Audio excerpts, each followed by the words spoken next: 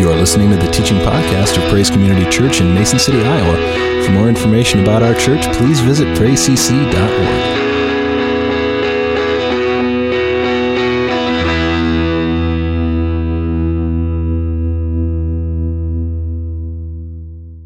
And again, as a lot of us know, based on that video, we really are living today in a culture that either cannot accept the truth, it either mishandles the truth, or in other cases, it doesn't even want to acknowledge the truth.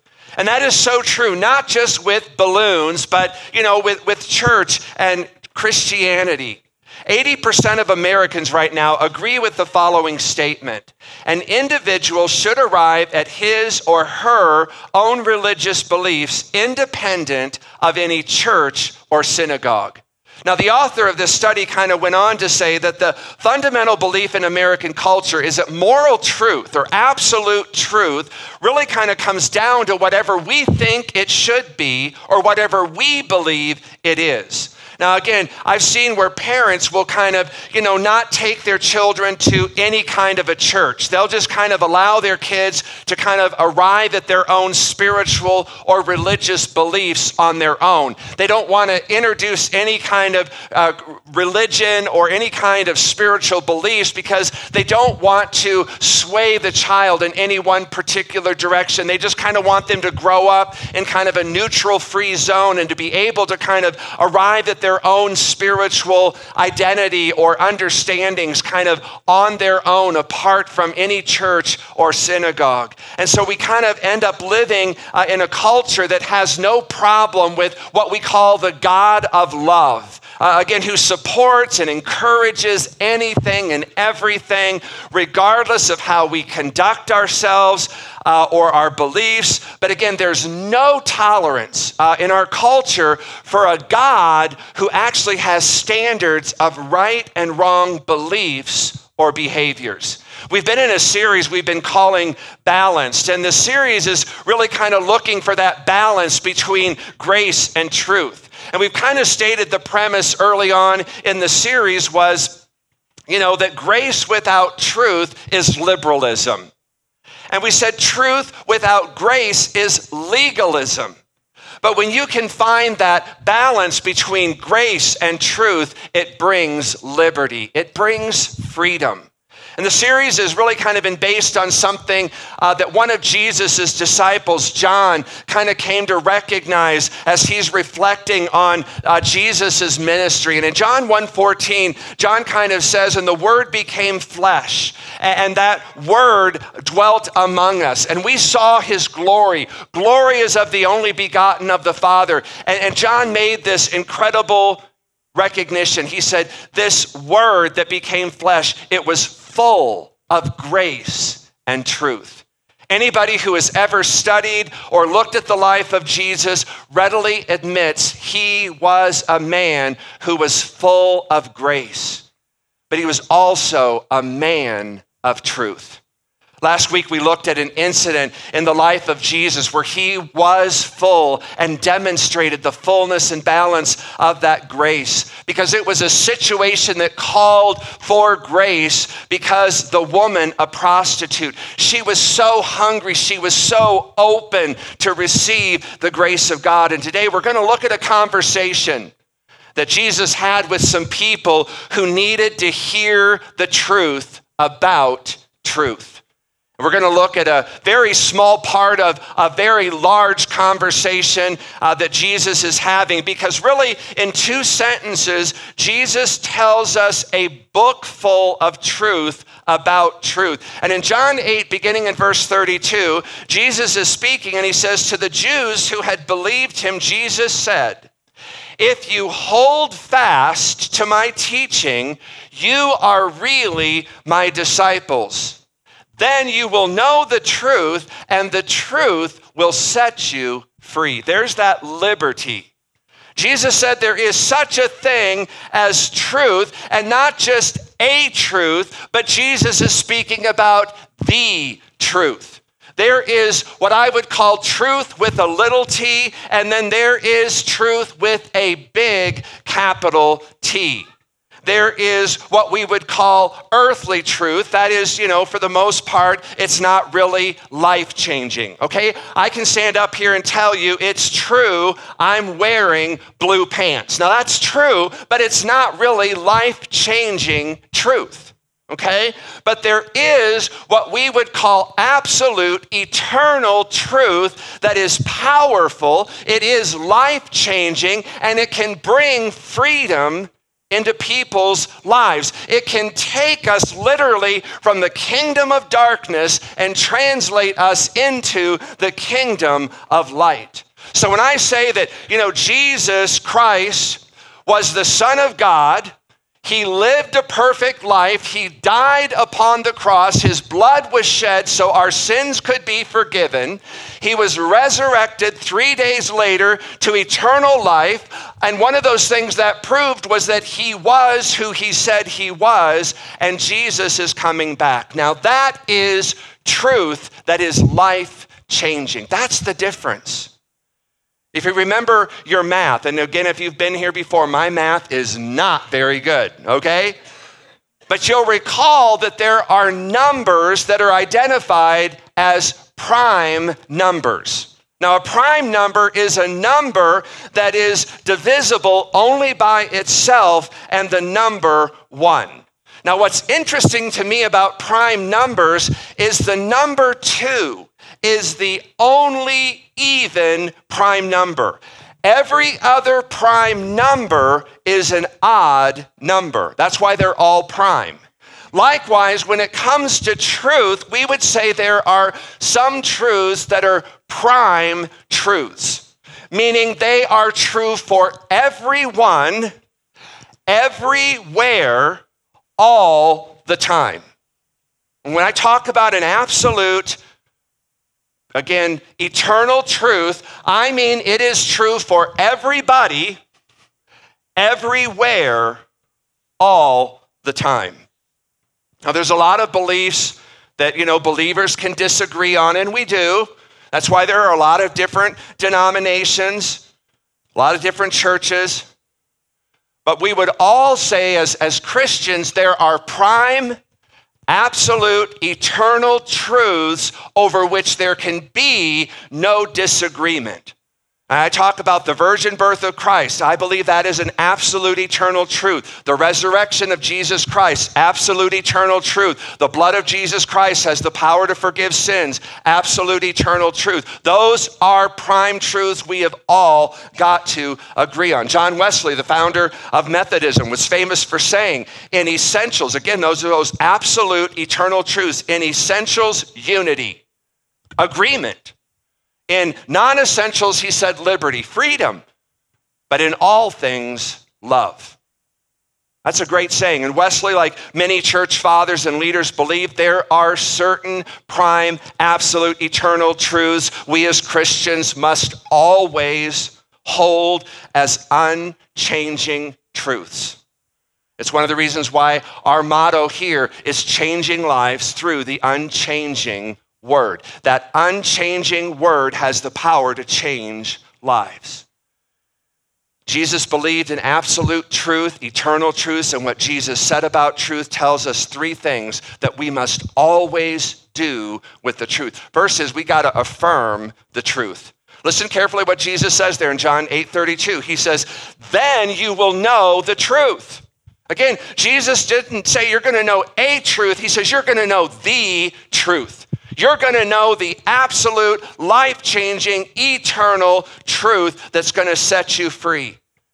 And that truth is real, that truth that you and I can know. It's not just a social construct, and it's not subject to the whims of different thinking at different times in different ages. There are truths that are true for everyone, everywhere, all the time.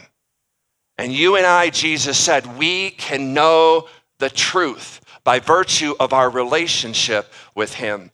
Sin is not the only reason that Jesus came to the world. It's also true that one of the purposes of Jesus coming to the earth was to be able to bring that truth. Speaking to Pontius Pilate, Jesus said in John 18:37, "You say that I am a king." And he said, "In fact, the reason I was born and came into the world was to testify, to witness to the truth."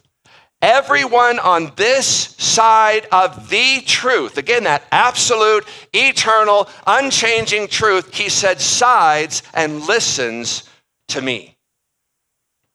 So it begs the question, well, where is that truth found? Jesus said in John 17:17, again, he's praying, "Sanctify them by the truth, your word." And he's speaking to God the Father. He says, "Your word is truth." In that verse, there Jesus says God's word is where ultimate, absolute, unchanging truth can be found. In other words, what God says is truth because God cannot lie. It's impossible for God to lie. So anything that God would say is always truth. God does not say something because it is true. A thing is true because God says it. That's a big difference. And again, let me tell you why that's important. Do you realize without absolute, eternal, unchanging truth, lasting morality is impossible? Because without an unchanging, absolute, eternal standard of truth that can only come from an absolute, eternal, unchanging God, right and wrong will merely become a matter of opinion. What's true for me may not be true for you. What you consider truth, I might not consider truth. If something is morally right, it has to be morally right for everyone, everywhere, all the time. If something is morally wrong, okay, it is wrong for everyone, everywhere, all the time. If ultimate, absolute, unchanging, eternal truth comes from God, it can never change because God is unchanging. Is this making sense? If truth comes from God, it can never become untrue. It can't start off being true and through the ages kind of, become untrue because God is absolute truth. If truth comes from God, then truth can never be wrong because God is never wrong. But if truth is what we manufacture it to be, if it's just based upon our opinion, what looks good to us, what feels right in the moment, then wrong can and will change at a moment's notice. I'm reminded of a story about Albert Einstein who was giving a physics exam. And after the exams were all handed out, the students said, "Dr. Einstein, these are the same questions from last year's exam." To which he responded, "Yes, they are, but the answers this year are different." What is truly truth, if it's absolute, eternal, unchanging truth, it never changes. Truth that is eternal, absolute, unchanging, never becomes obsolete. It may be out of fashion. It may fall out of favor. It may be out of friends, but it's never out of date. Truth is always true no matter what century it is. No matter the crowd, it has no effect on true truth. Truth is not only unending, it is universal. What is true is not only true yesterday, today, and forever, but it's true for you, it's true for me, it's true for all of us. I was reading about a little girl who was being taught by her grandmother that you always need to tell the truth and be honest with people. The little girl said, Nana, I know it's wrong to tell a lie, but is it okay to give the truth an extreme makeover? Many people in our culture today think it's okay to give truth an extreme makeover. Now here's the thing, it's not just morally or morality that suffers when absolute, eternal, unchanging truth goes by the wayside, but you also got to understand the concept of justice is affected. How many of you have ever had to go into a courtroom and you're testifying before a judge or a jury? What do they have you do? Go into the witness stand, you put your hand in the Bible, you raise it up and you say, I swear to tell the truth, the whole truth, nothing but the truth, so help me God. Have you ever stopped to think, why do they ask you to do that? Because without truth, there can be no justice. Because justice is based on truth. Stop and think about that. If you were to go into a courtroom and you were to tell, nothing I'm going to tell is true. There can be no justice. We only have justice if it's based on telling the truth, the whole truth, and nothing but the truth. So help me God. So the point is, there is truth that corresponds to reality. There is reality that corresponds to truth, and what is really true and what is truly real is really true and truly real for everyone, everywhere, all the time. We must affirm the truth. Second thing is we got to accept the truth. Jesus said in verse 32, you will know the truth. That word there doesn't mean you just know it in your head, but it's alive. You know it in your heart as well. And this is for a lot of us where that real battle kind of begins. And we need to affirm that there is a truth. We need to mentally affirm there is a truth. And that truth comes from God. That truth is found in God's word. So it's one thing to know truth in your head, but man, it's another thing to know truth from your heart. This is where, again, the battle is raging in our culture today. I don't have to tell you that the big buzzword of the day is not truth, it's tolerance. We heard that in the video. We're in a culture today where, again, we're told we got to be tolerant of the actions of others, even if we believe they are morally wrong, if they're morally damaging to our culture. We're told we got to be tolerant of the attitudes of others, even if we think those attitudes are destructive. We are told we need to be tolerant of the assertions anyone makes, even if we can prove those assertions, those underlying assumptions, are wrong based on truth. Now, I think it's important to be clear when it comes to the way we treat other people. We should never be intolerant, bigoted, or arrogant. Okay, it's just not the way of Christ. When it comes to dealing with people personally, we should never be intolerant, we should never be bigoted or arrogant. I want to read something to you by a man named Bishop Fulton Sheen.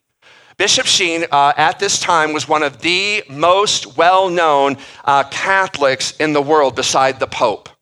He was a man who had a radio ministry, later went on to have a television ministry that was watched by over 30 million people. He was one of the leading Catholic theologians of his day. I want you to listen to what he wrote. Tolerance applies only to persons, but never to truth. Tolerance applies to persons, but never to truth. Intolerance applies only to truth, but never to persons. Tolerance applies to the erring, intolerance to the err. That is good wisdom. On the other hand, listen to what else he said. Intolerance applies only to persons, but never to truth or principles. About these things, we must be intolerant. Now, he's talking about these absolute, eternal, life-changing truths. We need to be intolerant to anything that tries to come against that. He said, right is right if nobody is right, and wrong is wrong if everybody is wrong. But in this day, this age, he says, we need not a church that is right when the world is right, but we need a church that is right when the world is wrong. That is the purpose of the church, to be the standard bearer of that eternal, absolute, unchanging truth. Do you know when he wrote these words?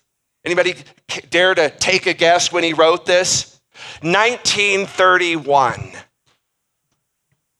I'm guessing Bishop Sheen would be surprised today that principled conviction has been thrown out and rejected and replaced by political correctness.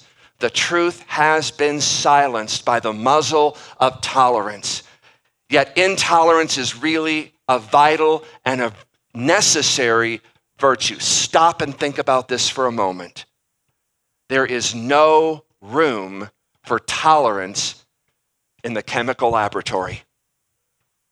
There's no room for that. There's no room for tolerance in a chemistry laboratory. Formulas must be followed methodically, consistently, and rigorously when mixing chemicals together, or you may blow up the laboratory or yourself. I was in chemistry class in college. A couple weeks into the class, we were given some chemicals. We were told to mix certain chemicals. We were told to not mix certain chemicals. I was fine with the chemicals we could mix. I was curious about the chemicals we could not mix. And so I just decided to kind of figure out why the prohibition on certain chemicals being mixed together. And when the professor wasn't looking, I mixed what we weren't supposed to mix together, and it created a fire in the chemistry lab. Luckily, we had one of those hoods. I was able to close the door immediately. The professor saw the fire and came over and said what happened, and I told him, and that was my last day in chemistry. My mom and dad are here. I don't know that they've ever heard that story before. There's no room for tolerance in a chemical laboratory. There's no room for tolerance in mathematics. Whether you're an engineer at NASA or an architect of a building, the calculus, the trigonometry had better be precisely right, or some astronaut may not be able to get back from space, or the building may collapse. There's no room for tolerance in sports. Every game is to be played according to the rules, and everybody is expected to play by the rules. Yet we're told when it comes to some of the greatest moral, ethical issues of our day, we ought to be tolerant. Well, I make no apologies. Whether we're speaking about salvation or sexuality, marriage or morality, disparity or poverty, or what is right and what is wrong, we need to be more focused. We need to be more concerned with truth than tolerance. Now, again, I defend the right of everybody to believe what they want to believe, no matter how sincerely wrong I think they may be. Everybody is entitled to their own beliefs, but not their own truths. Believing something does not make that true. Belief is not what ultimately matters. Truth ultimately matters, and God's word is that absolute, eternal, unchanging truth. By believing anything is true doesn't make it true. The Bible I preach from is not true because I believe it's true. I believe it and preach it because it is eternal, absolute, unchanging truth. If it corresponds to reality, we got to tell it like it is. It's interesting when I do counseling, and I don't do a lot, but it's interesting when people come to talk to me about their issues, what they're really trying to get me to do is to justify that what they're thinking about doing is right. They're not there to hear what I have to say. They're basically to get me to agree with what they're already going to do anyway. So I've discovered the problem with most people is not in finding the truth, but it is in facing the truth and walking that truth out, which leads to the third and final point. We must apply the truth. You can affirm it, you can accept it, but if you don't apply it, it's really not going to do you much good. Jesus said in verse 31, he said to the Jews who had believed him, Jesus said, if you hold to my teaching, you are really my disciples. Again, it's one of the ways that we kind of authenticate that we are a disciple of Jesus. We love like Jesus loved. They'll know you're my disciples by the way you love one another. We'll also demonstrate that we're his disciples when we really begin to live out his truths. If truth is going to do in you and for you what it was meant to do, you've got to live your life by that truth. Truth is useless, even if you believe it, if you do not live by it and apply it to your life. Truth was never intended just for the head. It was really more intended for the heart. The mind learns the truth. It's the heart that loves the truth. It's the heart that wants to live that truth out. This is what it means to know the truth and what Jesus meant when he said, you're going to know the truth. And he said that truth, it has the power to set you free. I was interested in that word absolute truth. I've used it a lot this morning. It comes from two Latin words, the word ab meaning from, and the word salvare meaning to set free. So the word absolute literally means to set free from. That is the purpose that Jesus has given us the truth, is so that we can experience freedom. In all my years as a Christian and as a pastor, I have never met anyone, and I will never meet anyone who doesn't need to be set free from something. Every one of us in this room, myself including, all of us have things we need to be set free from. And I loved Wendy kind of talked about that this morning. Again, that fear of man. That's something that all of us need to be set free of. We're concerned about what other people think about us. That's a fear of man.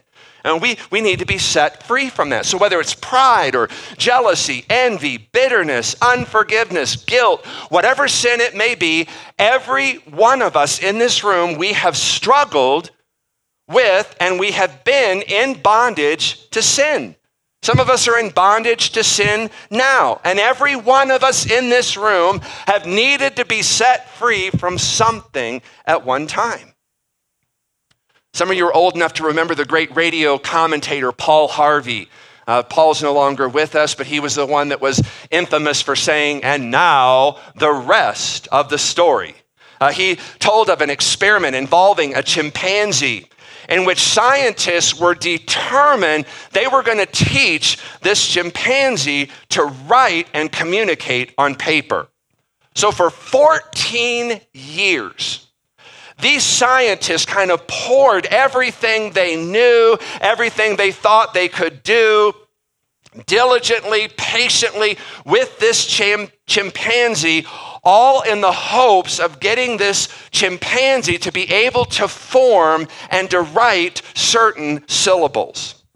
So after 14 long, arduous years of pouring into this chimpanzee, the day arrived when it seemed like this chimpanzee was as ready as he was ever going to be to actually write a sentence from the symbols and syllables he had been learning. So word got out, and scientists from all around the world flew in, and they all kind of gathered around this cage, and they just watched breathlessly as symbols were being formed, and word after word was kind of, coming and starting to form a sentence. And at last, the first message from the world's most pampered, cared for, patiently trained chimpanzee in history was about to come forth. The scientists could hardly contain themselves as they pressed their faces around that cage to read the history-making sentence this chimpanzee had penned. What had he written? 3 words: "Let me out."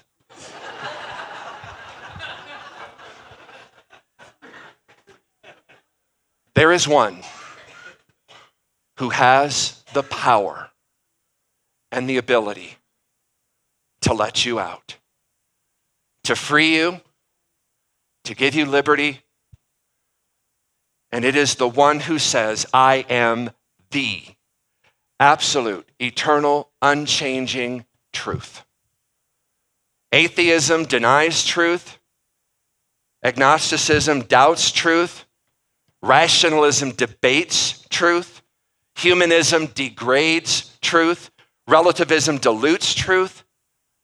But Jesus, God in human flesh, came over 2,000 years ago and said, "I am that eternal, absolute, unchanging truth." The only way we will ever know and experience the liberty that truth has the power to produce is to know Jesus, to have a relationship with the one who is truth. If you reject Jesus, here's the problem. Your foundation, your whole life is based upon and built on a lie. Because you'll either see the truth in life, in that unchanging circumstances, opinions, or you will be shown truth in death. The best definition of hell I have ever found is this one. Hell is truth seen 5 seconds too late. Hell is truth seen 5 seconds too late. Over 2,000 years ago, a little baby was born in Bethlehem. And that baby was given the name of Jesus. And that name, Jesus, meant salvation because Jesus said he came to save all men. He lived about 33 years. In that 33 years, his life was absolutely sinless and perfect.